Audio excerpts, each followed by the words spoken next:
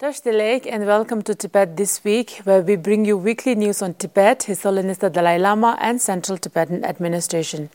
Let's have a look at the headlines. His Holiness the Dalai Lama attends long life prayer ceremony. His Holiness condoles victims of earthquake in Japan. His Holiness sends New Year wishes. Sikyong and Speaker addressed the commemoration of 550th Parinirvana of Paso Chogi Gyaltsen. Second Tibetan IT Professionals Conference held at Dalai Lama Institute for Higher Education. Office of Tibet, Washington, D.C. organizes Sino-Tibetan Exchange Dinner. Representative Kama Singhe attends cultural event organized by Chushi Kanto in Sydney.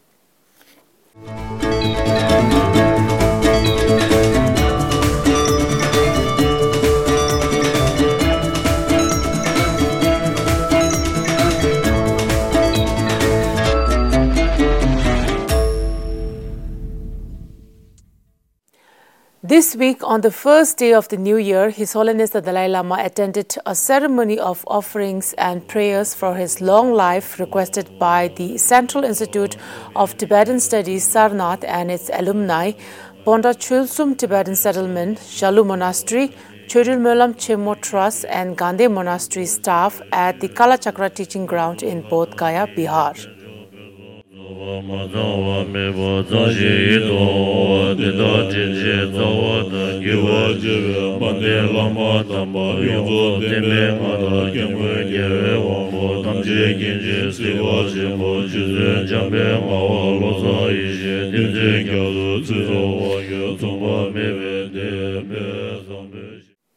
On Wednesday this week, His Holiness the Dalai Lama was invited to preside over the Gelugpa University convocation and the award of Geshe Laramba degrees to Geshes who had graduated over the last 4 years.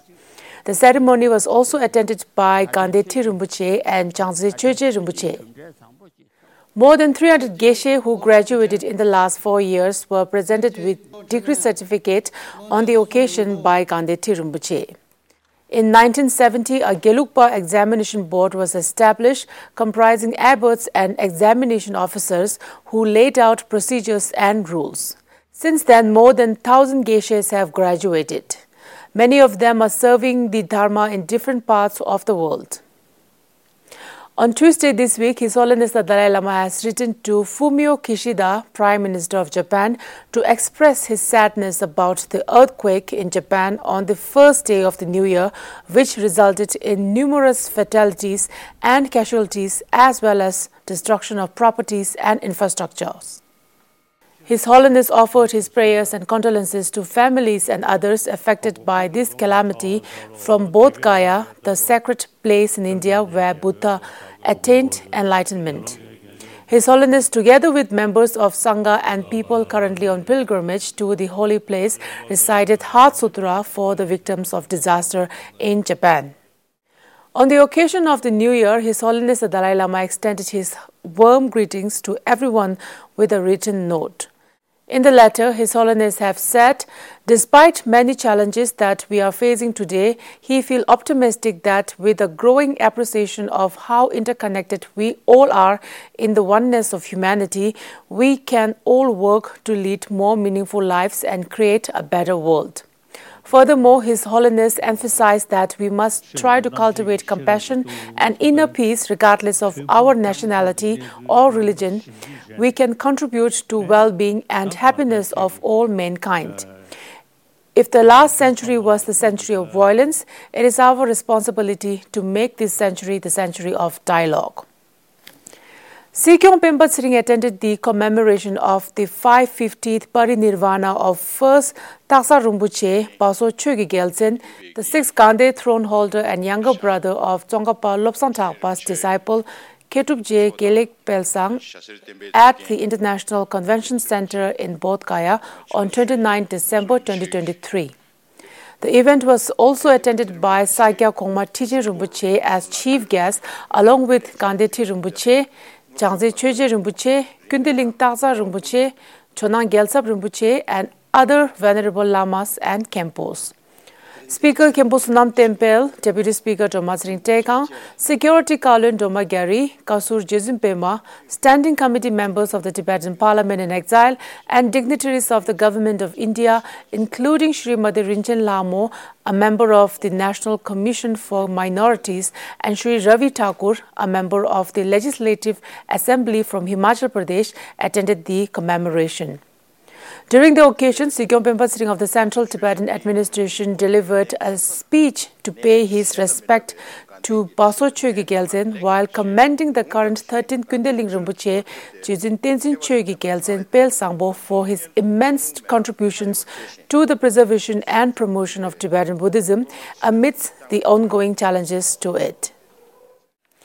On Wednesday this week, the second Tibetan IT Professional Conference was held at Dalai Lama Institute for Higher Education in Bengaluru from 3rd to 4th January.